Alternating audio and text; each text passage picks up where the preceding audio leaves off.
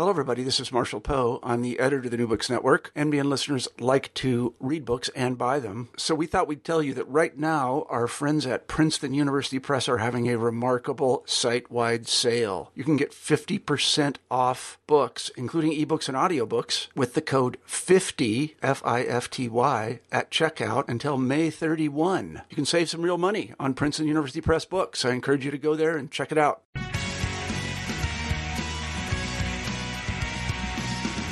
Welcome to the New Books in Political Science podcast. My name is Heath Brown, and today I'll be talking to the two authors of Daring Democracy, Igniting Power, Meaning, and Connection for the America We Want. The book is published by Beacon Press this year and newly available. The authors are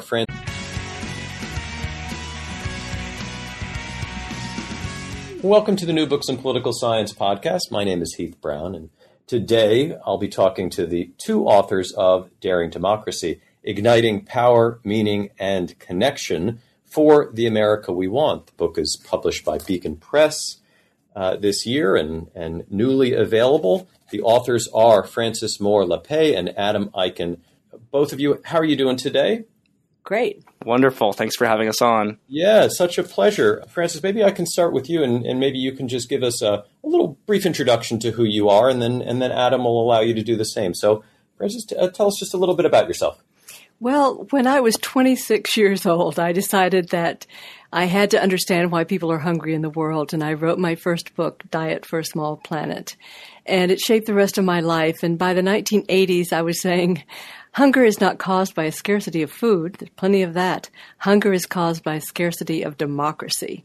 And I've been swimming in this river that has two streams, and that is food as an entry point to understand what is missing in our societies with such suffering, and then the answer being genuine democracy. So I've written books on democracy, including a book called Democracy's Edge, another called Getting a Grip. I've also written a lot in the world of food and hunger. Yeah, that's wonderful. And those connections from sort of the democratic movement to these other issues is one that maybe we all assume, but we don't usually foreground. And I think it's something that clearly shows up in the book. Now, Adam, how about yourself? Tell us just a little bit about yourself. Right. So I originally came into democracy policy through Democracy Matters, which is a student organizing group with campus or with chapters on campuses across the United States.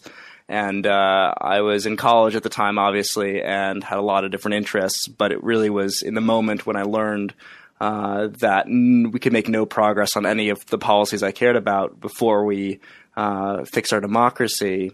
Then that's how basically that we need to fix our democracy first before we can make any progress, and everything clicked for me. And so since then, I've been studying and writing about democracy as my professional life, and this book is the fruition of that.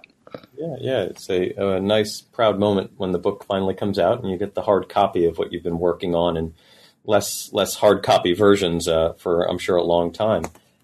Frances, let me start with a question for you, which is sort of a little bit of a kind of an overview type question, which is, in reading the book and despite our somewhat distressing times, what I gather is that you two are democratic optimists in a significant way. Why so optimistic when there seems to be so many reasons for pessimism?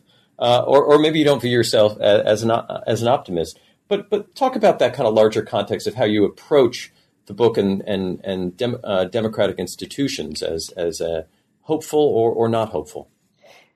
Well, I'll start there because I tend to avoid actually the word optimism.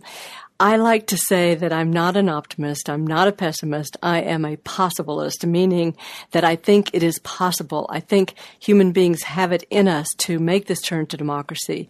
And we say in the beginning of our book is that it's not the magnitude of the challenge that crushes the human spirit. It's feeling useless that does us in. And so we make the case, and I think history shows us that it's true that when people believe something is absolutely essential, as we do believe democracy is, when they can believe that it is at least possible, maybe not probable, but possible, and that there is a place for them in making that change, then we can be unstoppable. So that's our perspective is really of possibility, not optimism in any simple sense. Yeah, and that this is also deeply human. This is not just institutional. That much of what you write about, particularly in the early parts of the book, is very much just what you said about the what we have as human beings, the possibilities that exist. Now, Adam, this is a book about politics, but you rely on a lot of political science scholarship, which you note in the book. I wonder if you could talk about some of the inspiration, some of the books that have crossed your desk that inform this book. You mentioned a number of them in the introductory parts of the book. So what inspired this? Yeah, well, absolutely. I mean, this book is indebted to so many people and so many works of scholarship that, frankly, without which, in no way, shape, or form would Daring Democracy have been possible. And we're fortunate that they all came out really recently. I mean, a lot of these works were not around when I was originally organizing around money and politics and democracy in college. And so we were really reaching a shift in terms of scholarship about democracy issues and the real assault on our democratic institutions. And among which, I mean, really are some core books. Jane Mayer's Dark Money, which was one of the New York Times 2016's best book of the year. And the others include Zachary Roth, who I know you interviewed before, his book, The Great Suppression. And I have to kind of say that it was actually through your podcast that I found out about his book, and he was such a help during the entire book writing process. And, his book, The Great Suppression, really served as one of the inspirations for chapters 3 and 4 of our book, which really chronicled the sustained and concerted assault on our democracy. And there are many other works as well, from Ari Berman's Give Us the Ballot, which really kind of jolted both Francis and my understanding of the real assault on voting rights. And the list goes on. And in the acknowledgement sections of the book, we give ample space to thanking these wonderful scholars that have put in the legwork that made our book possible. Now, Francis, you anchor this book in history and seek out the roots of the problems that you see related to anti-democratic tendencies in the United States. Would you place this into history, into maybe the starting point, or where you see some of the problems that we face now, their starting points? How far back do you go? Well, I think there's a long intellectual tradition with many good elements in it that gotten very reductive and dogmatic, and that has been the problem. And that tradition, that liberal tradition, some say goes back in part to Leviathan and Thomas Hobbes' view of human nature, this notion that man is to man as a wolf, homo homini lupus. So we identify a root within the classic liberal tradition that has a pretty dim view of human nature. And we take that through to the more recent reductive view that really human beings can only be counted on to be self-interested and materialistic and competitive. And therefore, we have to turn to something that has been mystified, and that is the marketplace. Ronald Reagan referred to it as the magic of the marketplace. And of course, if something is magic, you do not want to look behind the curtain. And so we don't really come to appreciate how much every market needs rules and how our rules have been manipulated, have been rigged. So that is the trajectory that we outline, how we've gotten to this point of people believing that we have to reduce more and more of our interactions to market commodity exchange, if you will, and how then that plays out in what we've come to call a brutal form of capitalism, brutal capitalism. In other words, the market has been ripped out of democratic norms and community traditions, and this notion that it just works on its own to sort out winners and losers has really been a very, very negative thing for our society.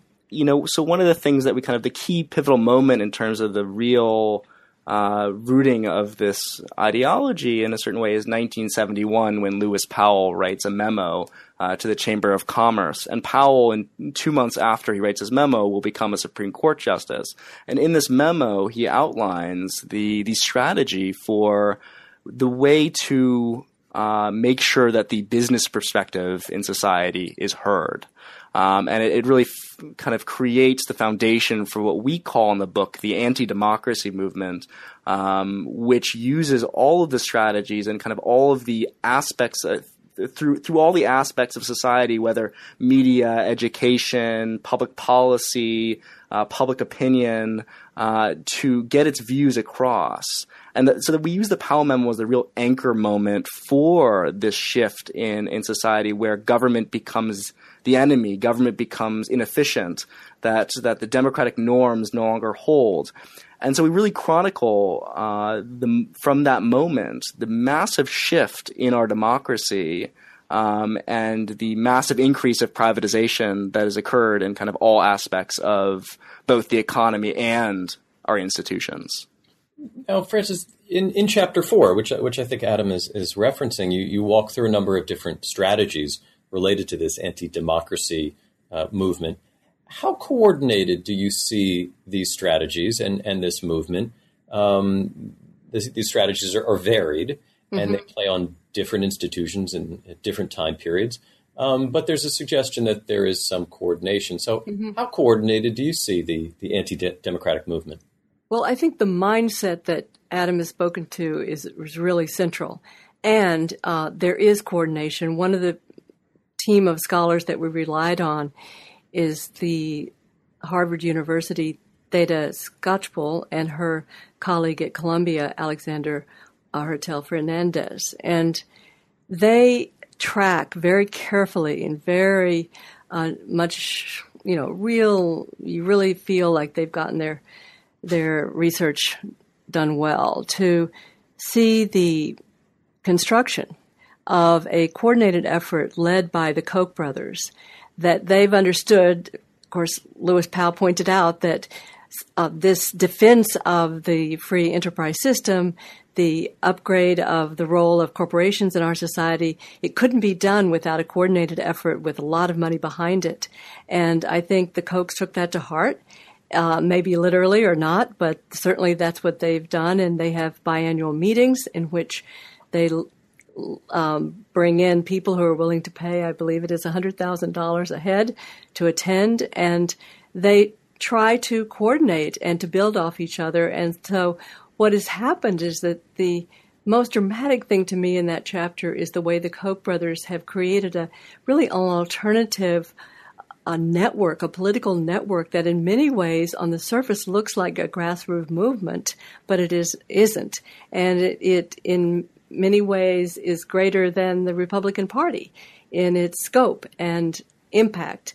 So it's the opposite of democratic in the sense that it's not transparent, it's not accountable in any way. At least the legitimate political parties, they have to put out what they stand for, and we can think that we're voting for or against them, but something like this is another animal, if you will, and to me, very threatening to democracy. And moreover, just to kind of add on to that, I mean, the assaults on the families, one of the kind of key things we take away from folks like Jane Mayer, is that it is kind of just a handful of families that fund most of these efforts, whether it's funding a campaign, funding a political party, funding a political action committee, funding an institute, or even funding like legislative efforts, lobbying, et cetera, et cetera. I mean, it's the same group that are doing, that coordinate the funding, and also ultimately it's the same players that keep coming up. When it comes to who's advocating for restricting of voting, through voter ID laws, or who's fighting against money in politics regulation, or who is behind. We tell a story based on David Daley's book about the effort called Red Map to spend a lot of money to win back state legislature races, and then gerrymander as many states as possible to assure majority in Congress for as long as possible. And the money is all coming from similar sources, and the key players keep popping up. So whether or not there's direct coordination or kind of coordination by just socialization, that it's the same people showing up, that they know each other, et cetera, and have the same beliefs. I mean, it certainly seems like it's the former, but it's the same folks that are funding all of these efforts from every aspect of democracy, from media to policy to funding of certain educational programs. Now, if this is the problem, and the scale of the problem that you document in the book is quite significant, you also, as we've talked about, describe yourself as possibilists. What's the solution? Adam, you talk about in the books about some of your background with the Democracy Spring March this past year. I wonder if you could talk about what you describe as the nonpartisan democracy movement. What are its component parts, and how are they responsive to the problem that you and Francis just mentioned? Well, I think Democracy Spring is a great way to jump into the conversation about the democracy movement, as we call it. And we call it the democracy movement with a capital D, capital M, because we think that it's a really important moment, and it's a really important movement that deserves the capitalization. So Democracy Spring was basically a coalition of over 100 different organizations spanning the gamut of environmental, labor, good government groups. And it happened in April 2016, and it was a 9-day march from Philadelphia to D.C., 140 miles, and then about 7 days of civil disobedience in the Capitol. And it was nonpartisan and basically was fighting for reasonable money in politics reform through public financing of elections and ensuring the right to vote. And it was in that moment where not only did Francis and I become friends, because we walked that entire distance, and really this book comes out of that moment, because all we have to do is talk. I mean, that's the beautiful part about a march, is that all you can do is talk about what you believe and why you're there. And so this book really came out of that moment in 2016 on the Democracy Spring March. But it was in that moment that we realized something really big was happening. And we describe it as a movement of movements, because ultimately what was happening is twofold. And the first is that you have groups that specialize in specific aspects of democracy, whether it be money in politics or voting rights, expanding their mission to include all aspects of democracy. So what good is the right to, or what good is money in politics reform if you don't have the right to vote, and vice versa? So you see the broadening of scopes of democracy groups. And the second thing that was happening is kind of what I was alluding to earlier, is that all of a sudden you have labor and environmental groups coming together and realizing that they can't make any progress on their issues if we don't first fix democracy. And I think, Frankie, do you want to talk about Democracy Initiative? Yes, and I also want to say that we were so excited to learn about this, that in fact people were having that moment that Josh Silver, head of Represent Us, reminded us when he said, Francis and Adam, you can love two children at once, And he smiled when he said that. And what he was getting at is that you don't have to give up your issue passion in order to join in on the democracy movement and commit yourself to devoting some resources to these underlying questions of who has a voice in this society, money in politics, voting rights, those questions. And so in 2013, a group of organizations, huge organizations that represented labor and in the environment and also democracy reform came together to create the Democracy Initiative that now includes about 40 organizations representing 30 million Americans. And we're delighted to say that we're working with them. One of the things I wanted your listeners to know about is something we're calling the Field Guide to the Democracy Movement. And we've created that, and now it's going to be relaunched an even more accessible way. It's just Field Guide to the Democracy Movement. But the point is that we find it thrilling that people are understanding that all these issues can't really get to the point of fruition without system reform. Now, there's lots of different pieces in here that all have accumulated into this book. The book is not yet out. I wonder, Adam, if you could just talk a little bit about the release of the book, when the book is officially going to be out and available, and if there are any other things that you're going to be doing to talk about the book that people might look to in the next couple of weeks. Right. So it's coming out on September 26th. So I don't know when this is going to go live, but September 26th of September 26th.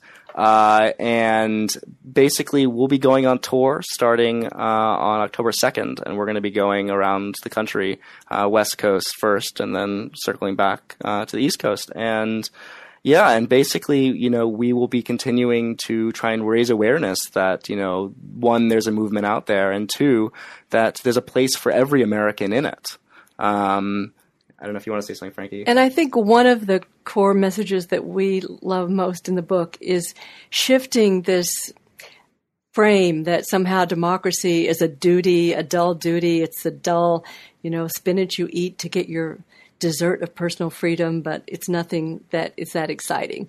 And we say no. We have discovered in our own lives that it is absolutely thrilling. And we describe the 3 internal shifts that happen that add up to us to this thrill of democracy. And that is, as Adam and I walked all that distance from Philly to D.C., we found ourselves bonding with strangers who we would never have met otherwise. So there was that sense of connection that Americans are hungry for. And we also felt that we were doing what we thought we couldn't do, and it was building our what we call civil courage and convincing us that we could even do more things we didn't think we could do. And finally, we had that moment as we approached the Capitol, and we were chanting, "Whose democracy? Our democracy," and saw the Capitol dome. We internalized that sense that, yes, it is ours. It is not owned by the people in those impressive buildings, that the American people are the owners of their democracy. We are the grown-ups in the room with solutions. And it was all put together, and being in such a great group of people really gave us a sense of possibility that we want to share in this book. Yeah, it's wonderful. Again, the title is Daring Democracy, Igniting Power, Meaning, and Connection for the America We Want. The book is published by Beacon Press. The authors who you've been hearing from, Frances Moore Lappé and Adam Eichen. Thank you both for your time today. Our great pleasure, Heath. Of course. Thank you so much for having us.